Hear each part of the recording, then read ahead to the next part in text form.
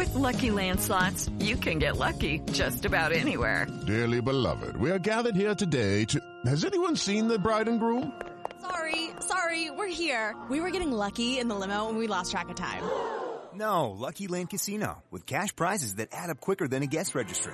In that case, I pronounce you lucky. Play for free at LuckyLandSlots.com. Daily bonuses are waiting. No purchase necessary. Void where prohibited by law. 18+. Terms and conditions apply. See website for details.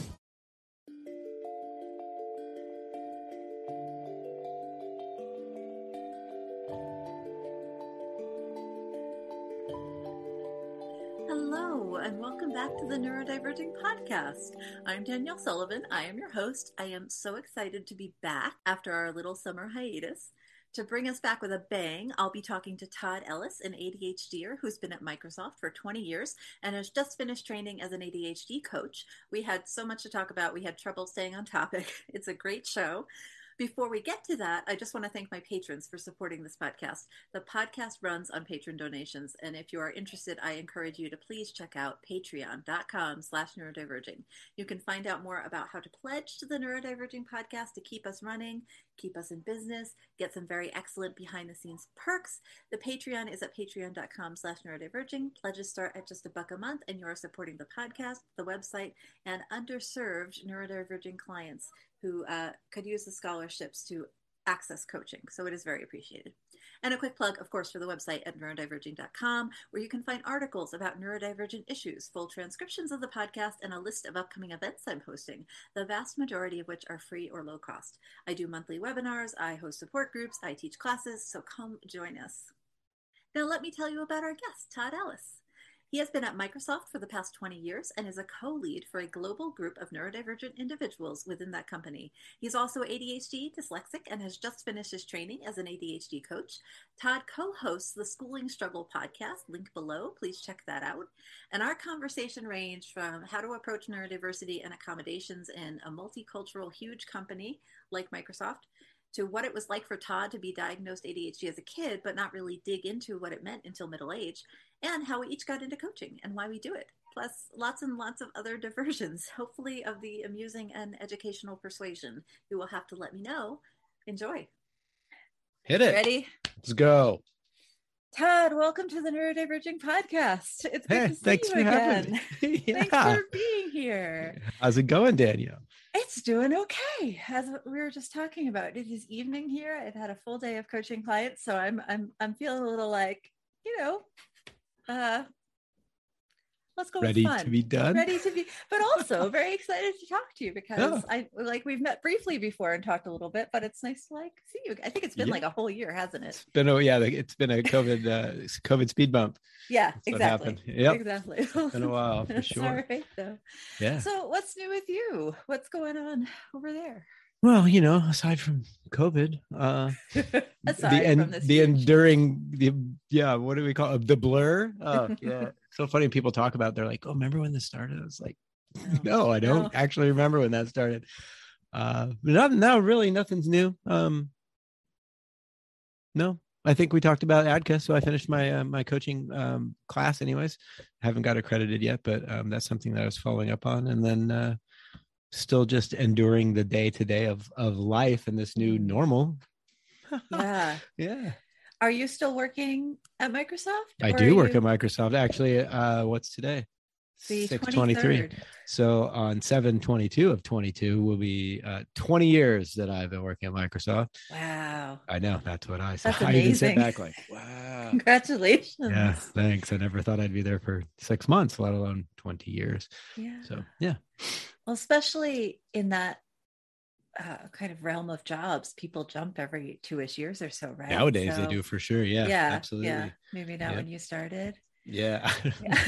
No, I don't know. Like that, there needs to be a thing where the jumping was, that's kind of with the newer, now I'm dating myself, with the young kids, the newer generation, like, their interests just take them. Well, and I think the industry supports it too, but their interests take them in different ways. And there's so much to do in that industry that, jumping around just makes more sense. Plus, if you want to go for the money, you have to jump around sometimes. So yeah, absolutely. That's kind of an important, especially for people starting off and just getting into their career, right? That you need an income. So yeah, absolutely.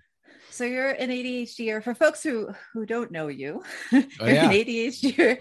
You just completed kind of the initial part of your program to become an ADHD coach. You've been at Microsoft for 20 years. Yep.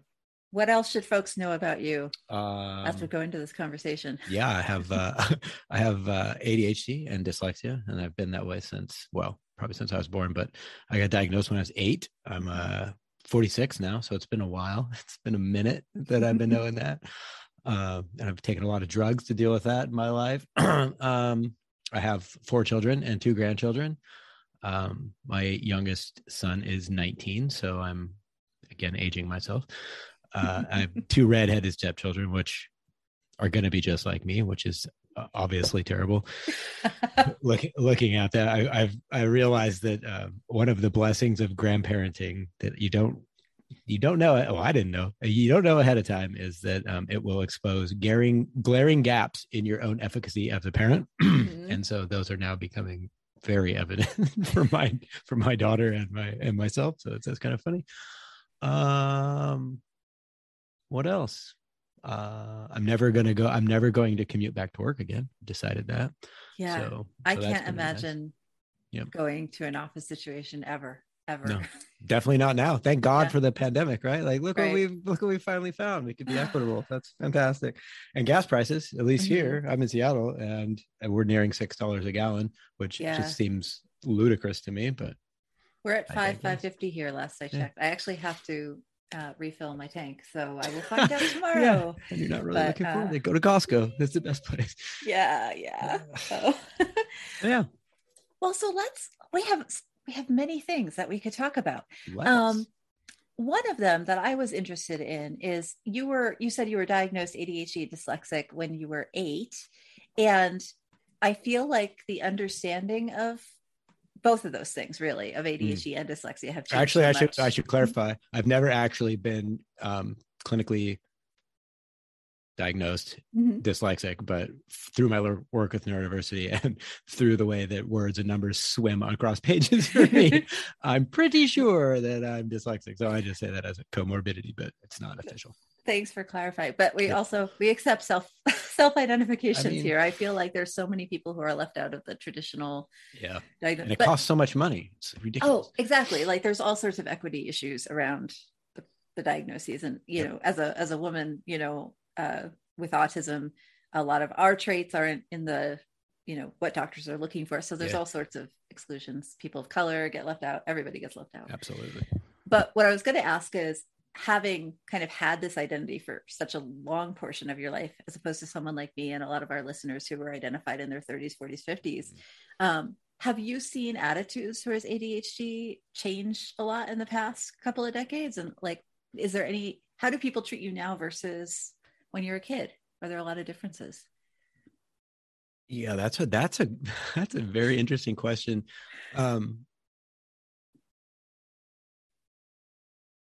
I've been working on my pregnant pause. How you like that? It's going really well. I'm not good at that. Thank you. I think it really depends. I think there's 2 different ways that I see it. I think one way that I see it is through. So to add a little context, at Microsoft, like I co-lead a global group of neurodivergent individuals within our company. And so as I navigate that group, I see it from the perspective of the mass, like you said, the people like yourself who or the listeners who have maybe just recently learned this about themselves later in life. But then I also see this through my own lens of growing up and how I've experienced it. So when I think about my own lens, I think about my experience obviously was heavy for me, but I think that in my sharing of that, it allows other people to like release their own reservations about kind of the grief that they feel about looking back on their lives. Like, oh, I just figured out this thing and now, look what I could have been. And, then there's like this overwhelming shame and all these things. Not to say that doesn't come with both of them, but holistically, I think, especially since COVID, I think that there's a much more broad awareness and acceptance of all things neurodivergent, but ADHD, I think, is always kind of one of those ones where people's like, oh, 1 in 7. And then they're like, well, you're not so special. But it doesn't really matter because I'm not looking to be special. And it doesn't make my brain work any better that you think that you're more like me than you're not. Right. So there's that. But yeah, I don't know if that answers your question, but I think it's loosening up. And I think that people as a whole are becoming more accepting that there are actually differences that they can add positive values as opposed to setting us apart. So there is still stigma against a lot of neurodivergences, but you're seeing that at least with ADHD, it's becoming less, at least in certain spaces over time. I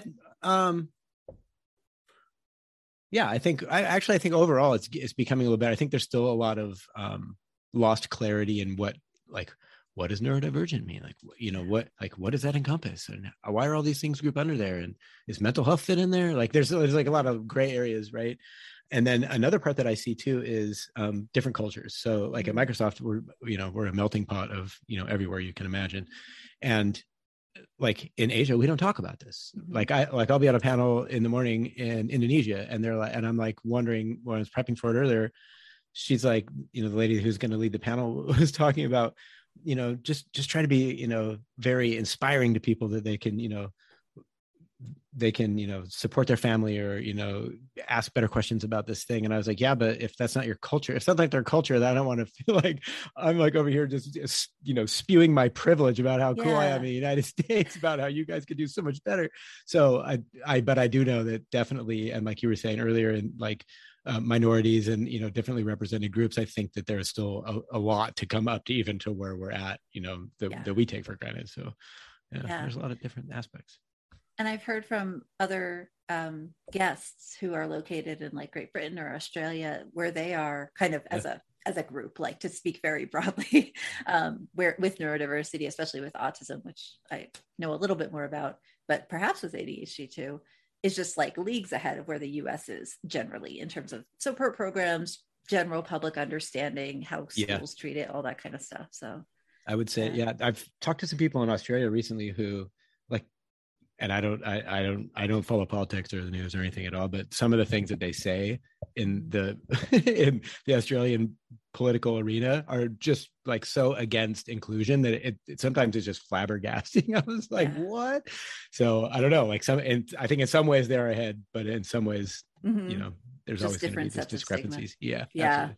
Yeah. Yep. No, that makes a lot of sense. Thanks. Yeah. And so you're part of this neurodiversity team at Microsoft. Yeah. And have you been doing that for a long time? We started it, I think, about 5 years ago. So nice. It was a couple of us who late at night, like found some artifact that somebody left over, and we sent a mail to it and nobody ever responded. So we're like, we could do better than this. And so we started building a community around that, and it's become pretty big. So yeah.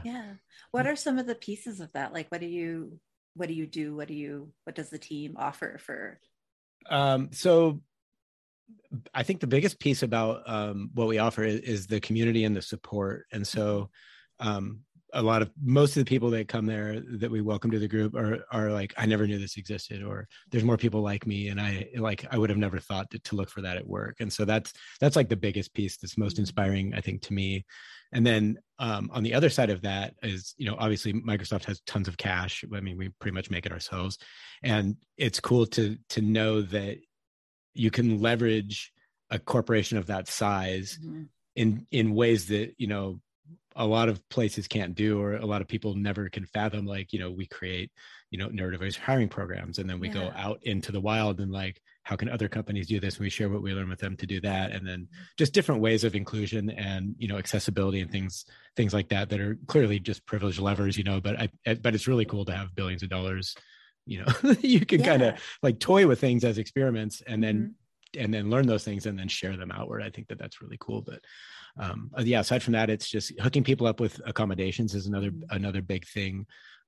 People in the United States anyways, and it obviously differs by region, but the protected class of disability, and if you fall into that, offers you certain workplace accommodations, benefits, things like that. So explaining that and pointing people to get hooked up with those things that they never knew existed is also somewhere that I filled me with joy to do that. But yeah, that's fantastic. Yeah, it's cool. Lucky Land Casino, asking people, what's the weirdest place you've gotten lucky? Lucky? In line at the deli, I guess? Aha, in my dentist's office. More than once, actually. Do I have to say? Yes, you do. In the car before my kids' PTA meeting. Really? Yes. Excuse me, what's the weirdest place you've gotten lucky? I never win and tell. Well, there you have it. You can get lucky anywhere, playing at LuckyLandSlots.com. Play for free right now. Are you feeling lucky? No purchase necessary. Void where prohibited by law. 18 plus. Terms and conditions apply. See website for details. Hey guys, it is Ryan. I'm not sure if you know this about me, but I'm a bit of a fun fanatic when I can. I like to work, but I like fun too. It's a thing. And now the truth is out there. I can tell you about my favorite place to have fun. Chumba Casino. They have hundreds of social casino style games to choose from with new games released each week. You can play for free anytime, anywhere. And each day brings a new chance to collect daily bonuses. So join me in the fun. Sign up now at ChumbaCasino.com. No purchase necessary. VGW Group. Void where prohibited by law. See terms and conditions. 18 plus. How does Microsoft, I don't know if you know the answer to this, so feel free to redirect me or rephrase me. But so you mentioned the Americans with Disability Act, right? That supports accommodations for people with certain sort of labels. And ADHD doesn't, to my knowledge, fall under that category, right? So how does Microsoft approach, or how does your team approach, I guess whichever level you feel comfortable answering for, kind of inclusivity and support for folks who kind of aren't covered by the ADA, but still could use some extra? Yeah, I mean, it's another one of those things where, I won't speak for Microsoft, but I kind of will, because it's kind of a thing. Like, it's not official Microsoft talk. Yes, understood. But we're in a position where so our mission is to empower everybody in the world to do better, right? Mm-hmm. And so we kind of take that to heart. So, I mean, we fail a lot, don't get me wrong, but where we're able to, I think that we are able to spread the benefits across the board in a way that is inclusive of everybody wherever we can. So unless it's forbidden by law, you're gonna by and large get the same benefits wherever we are able to give those to whoever. So there's not really a clear delineation of are you official or are you not? It's just your benefits are going to cover. So yeah, that's all. So you really are coming at it from this perspective that anybody who needs something enough to ask for it or make it known that they would like it can access it without a lot of proof of. That's pretty much the verbiage. Is you don't have to bring a diagnosis if it's a reasonable request. They're just going to grant it, right? And which is cool. That's awesome. That's because I have talked to so many guests and so many clients too who have reported a lot of difficulty with their workplace accommodations, even when they come in with a very complex diagnosis and a lot of paperwork to support that. So, do you have ideas about, or maybe in your work that you've already done, sort of coming up with these systems and then dispersing them to other companies who want that? What are some of the basics of a good workplace accommodation plan that have been most helpful at Microsoft, or that you've so there's, I think there's two different sides. There's definitely two different sides that I see contrast. One is due to labor laws, right? So at Microsoft, we have full-time employees. We have interns that come, frequently every year or so. And then we have what we call contingent staff. So people who vendor or contract to Microsoft.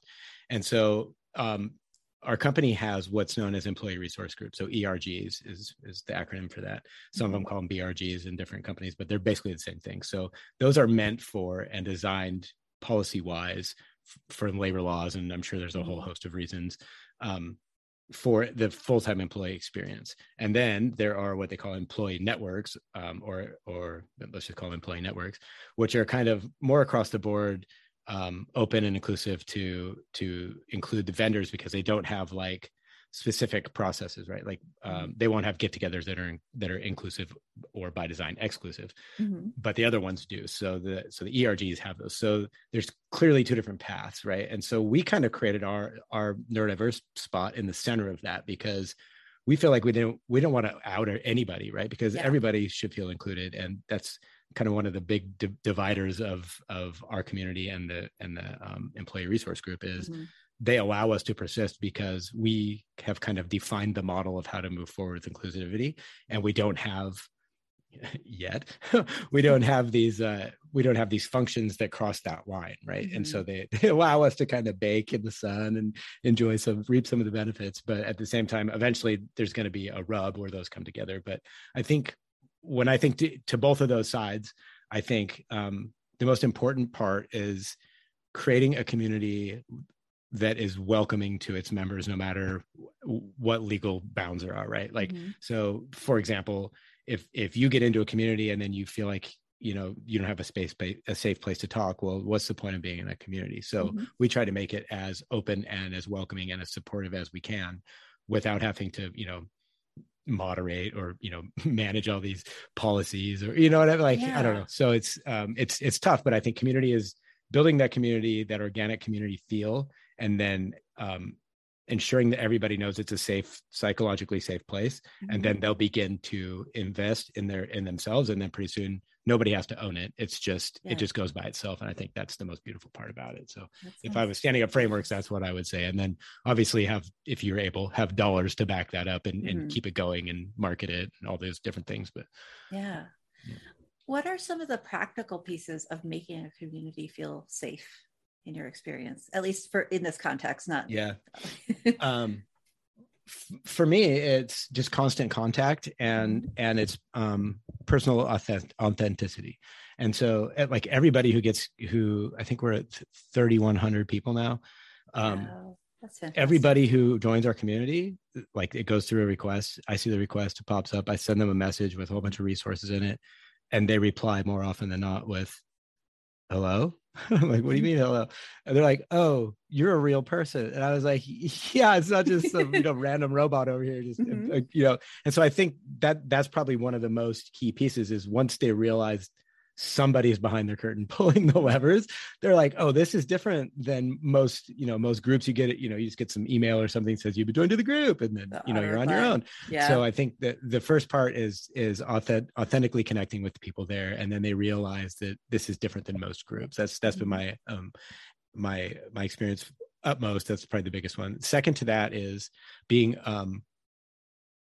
actively seeking and responding to feedback from everybody in there to make them feel safe. So for example, just last week, somebody was like, oh, we have this like anonymous suggestion box where anything can go in there. You just put whatever you want. And then we read it as like this little group of people. And somebody was like, disclosure obviously is a huge concept across all neurodivergencies, but how come we don't have an automatic or like an anonymous way to ask questions? Because I don't want to out myself by asking this question because I'm new to the group. Oh, well, and then a couple of days later, we create this, an anonymous post thing. And it's just like, you send it here, we'll push some buttons and then it'll post, and we call it asking for a friend.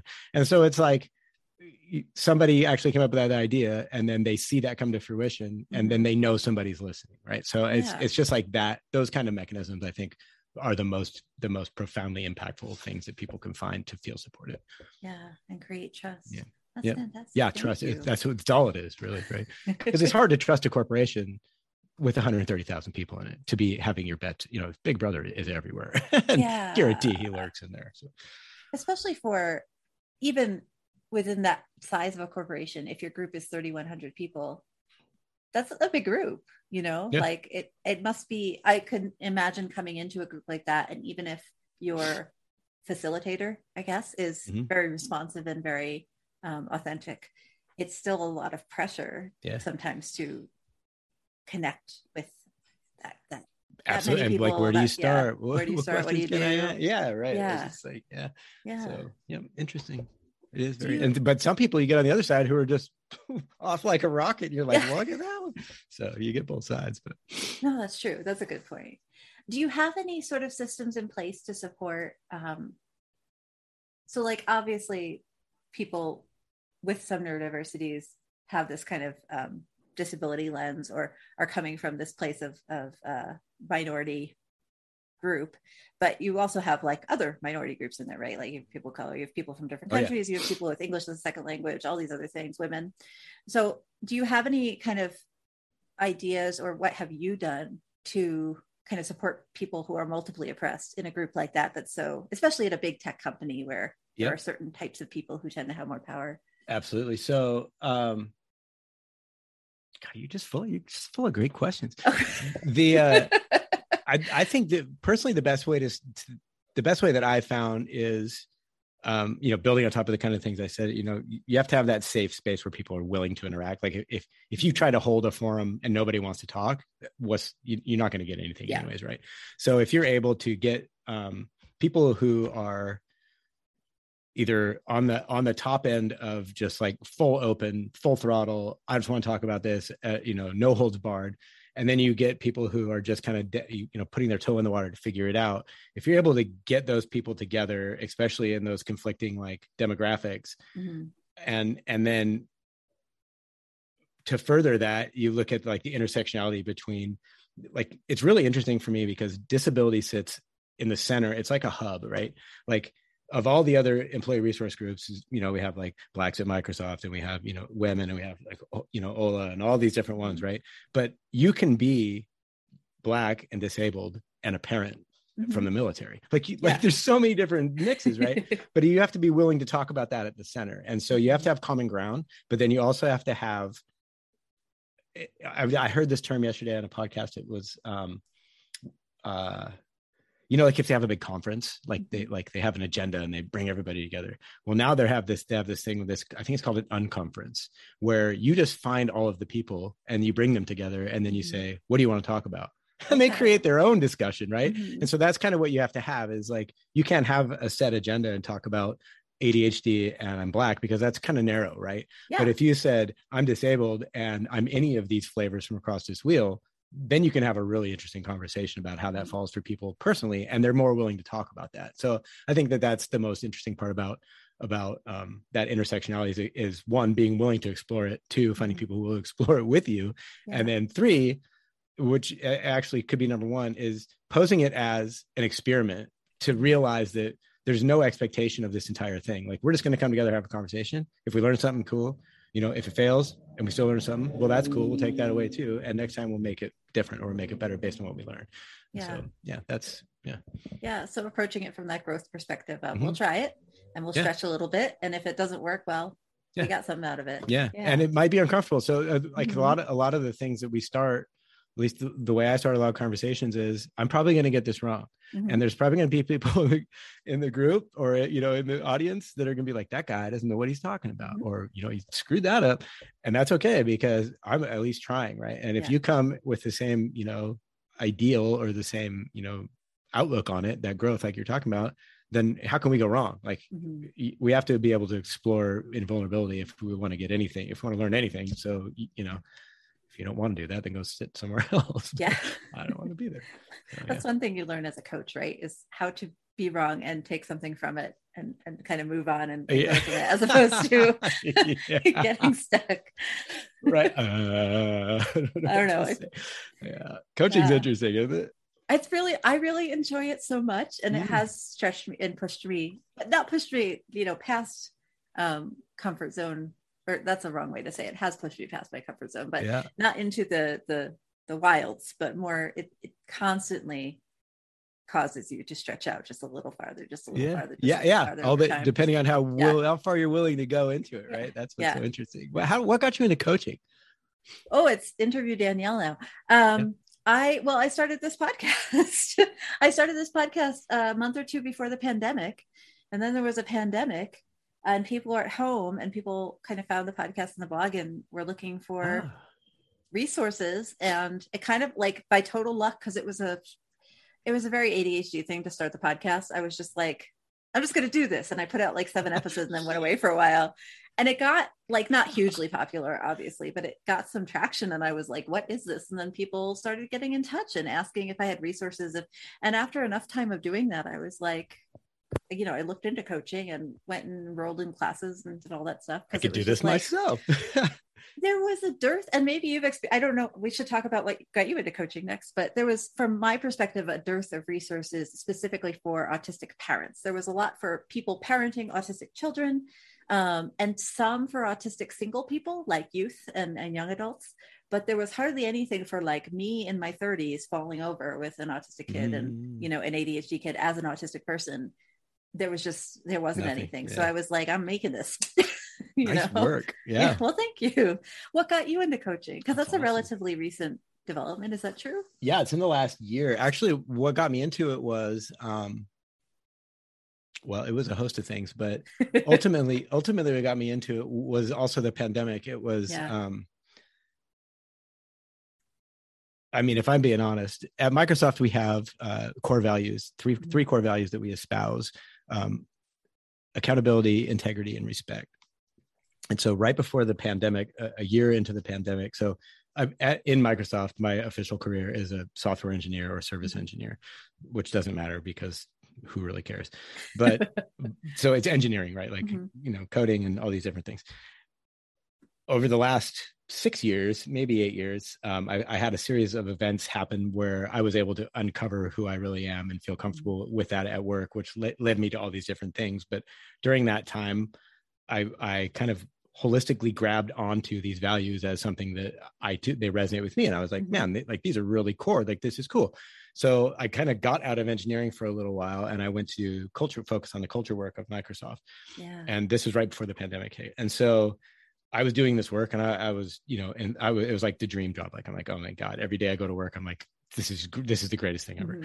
And so as the pandemic began to slowly unfold, they realized that, there was going to be economic impact and, all these different things. And so as a company does to isolate itself and its shareholders, they begin to tighten, batten down the hatches because there's going to be a storm. And so, sometimes the first things that go away are, in retrospect, maybe the most meaningful things that you've began to work on, and they're kind of on the fringes. So what happened was they got rid of that position and they said, you're going to have to go back to engineering. And I was highly resistant to that because, I'm at the mountaintop eating the milk and honey. And I'm like, I'm not going back over there. We're just going to be sick for a couple of days and we'll go back to work. It won't be a big deal. Right. And so I went back to engineering. And what I found was that although, I'd been touting or re-amplifying this message of these values, that the people that I had worked for and who, had welcomed me back, they said one thing and did something completely different. And so there was misaligned, and I was like, well, wait a minute. And so it really hit me one day, because now I'm, working in my living room, and, I'd gone away for 17 years to work, and I would come back and, you put on different hats, and my family's here and they're not there. And when I would come home, I'd be, I'd try to put on my, at home Todd face and come back in the house. Well, when you can't escape work because you're working in your living room, then everybody gets to see, what really happens, as far as how you carry yourself. And clearly the pandemic added some stress to that. But there was one day my wife was like, you seem so unhappy at your computer. Like, you're just sitting there pissing and moaning all the day long. And I was like, yeah. And she's like, why? I thought you loved your job. And I was like, oh, well, I don't know why. And so I took a leave of absence for 3 months, and I went and sat in a yurt in the middle of this island for a week or two. And I did a bunch of internal reflecting. And what I realized was what I thought were my values weren't actually my values. And I was trying to adopt somebody else's values and make them fit. And so in doing that, I became completely out of, alignment and, just lopsided in all sorts of things. And so that's what started the entire coaching thing. So I went back to work, and I got a performance review that was less than I had ever gotten in my entire life. And I was like, it's because this is out of whack. And if my values are to build this community, help these people, and, follow my mission, to inspire everybody to be, hopefully better than I've been based on my experience or sharing of my experience, why don't I do something that aligns with that? And so coaching just became the next thing. And so I went in with that intent of monetizing it to get out of this work that I've been doing, which is crazy because like I told you before the show started, like, I don't even feel like I should be charging because I'm just trying to do a service. Right. And there's a whole dichotomy there, but the most interesting part for me was as I started going through the class, my minimum bar became, I have never really invested in learning about ADHD myself. Like, it just got applied to me when I was 8, and I was like, oh, okay, well, I guess I'll take all these drugs and do the best I can. Yeah. But when they started unfolding, like, here's the neuroscience, here's the tools, you probably missed. And like, it started filling in all these pieces. I was like, man, like, my son's ADHD, my grandkids guaranteed. And so it's like, now I'm like, well, I have a more equivocal stance and ground that I know more about myself, and I know more about how I can help to impact them. And so I'm still meeting my goal. It's just, the target kind of moved. So so that's what got me into it. With the Lucky Land Slots, you can get lucky just about anywhere. This is your captain speaking. We've got clear runway and the weather's fine, but we're just going to circle up here a while and get lucky. No, nothing like that. It's just these cash prizes add up quick. So I suggest you sit back, keep your tray table upright, and start getting lucky. Play for free at LuckyLandSlots.com. Are you feeling lucky? No purchase necessary. Void where prohibited by law. 18+ terms and conditions apply. See website for details. Step into the world of power, loyalty, and luck. I'm gonna make him an offer he can't refuse. With family, cannolis, and spins mean everything. Now, you wanna get mixed up in the family business. Introducing The Godfather at ChumbaCasino.com. Test your luck in the shadowy world of The Godfather slot. Someday, I will call upon you to do a service for me. Play The Godfather, now at ChumbaCasino.com. Welcome to the family. No purchase necessary. VGW Group. Void where prohibited by law. 18+. Terms and conditions apply.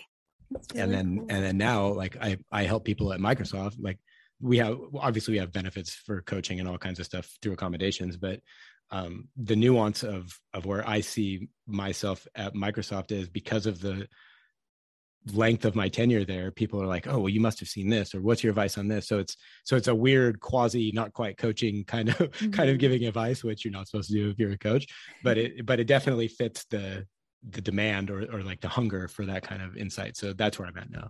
But yeah, it sounds like the sort of the coach approach, but also like the mentorship, right? It's a mix. Yeah, for sure. Yep. Yeah, combining those roles is really hard. Yeah. It feels wrong because they teach you when you go to coaching. At least that's what I picked up from it. Absolutely. Was never give advice. And I'm like, but people want that, right? Like, so it's interesting. I have been interested as also a neurodivergent coach who coaches neurodivergent people that I try to share information and not advise. Like, I agree with you that generally giving advice is not usually ethical or appropriate. Yeah. But there are some cases where you're like, I'm just going to throw these resources at you and hope that you take from them what I get from them, which is don't do that thing, It's really tricky, especially when you're working with people who are sort of new to their neurotype or new to their understanding of what ADHD or autism or whatever it is. And it's like, you just want to download all this information for their brains for them, so funny.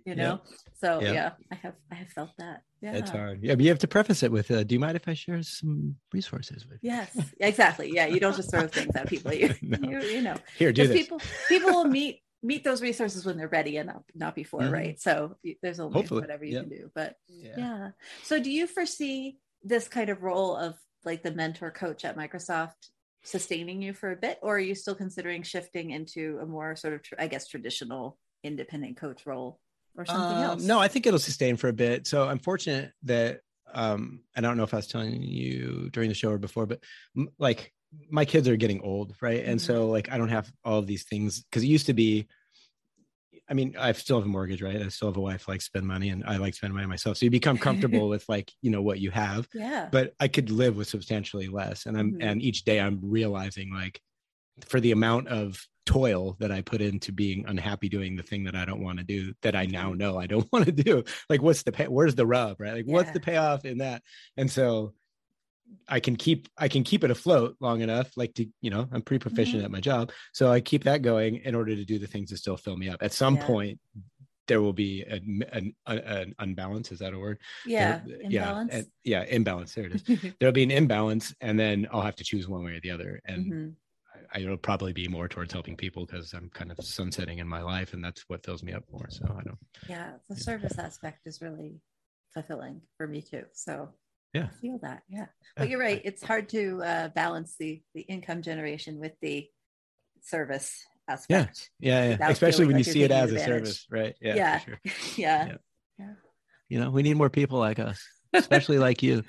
They find the spot in the middle, and then they're like, wait, we could do something about that to make that better. I think that's a good trait. So, well, also just the work that, thank you. But also, the neurodiversity group at Microsoft is kind of famous for the in the context of at least these circles, is famous for a good reason, that the amount of resources and like you said, financial capital that's kind of been thrown at this project, but to do some of those kind of testing, experimenting pieces so that, you know, people with less capital or just sitting out here like can still access it. That's so fantastic. And it must be so exciting to be part of that, even if it's not your main job, but just to like, it's pretty cool. Yeah. Sometimes it's interesting because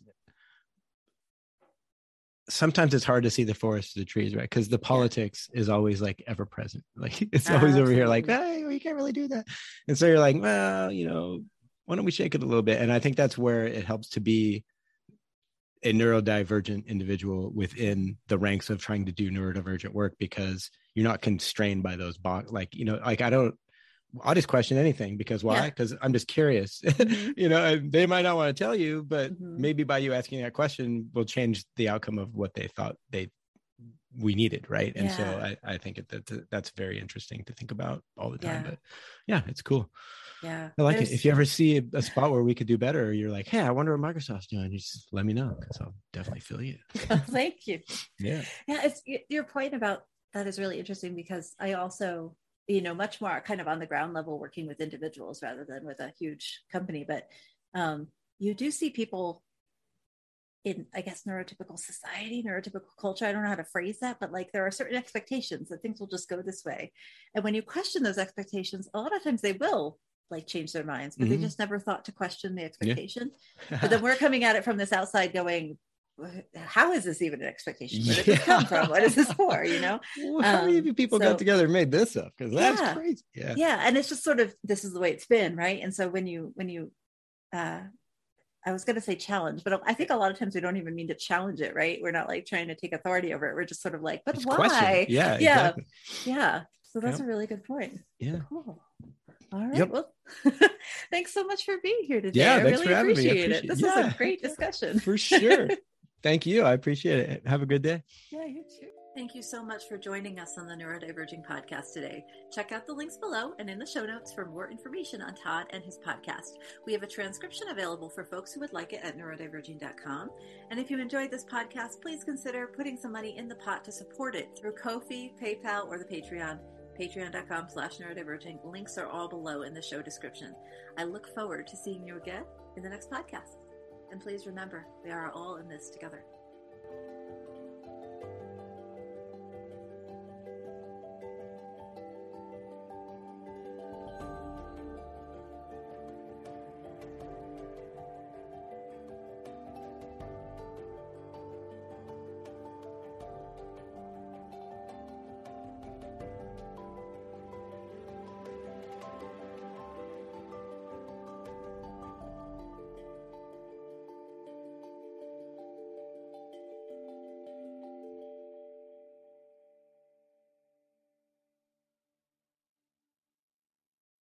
Does your father know you're listening to this podcast?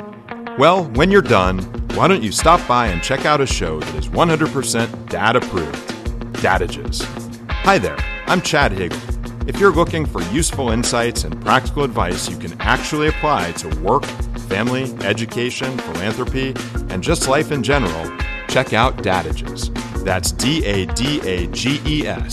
wherever you listen to your podcasts.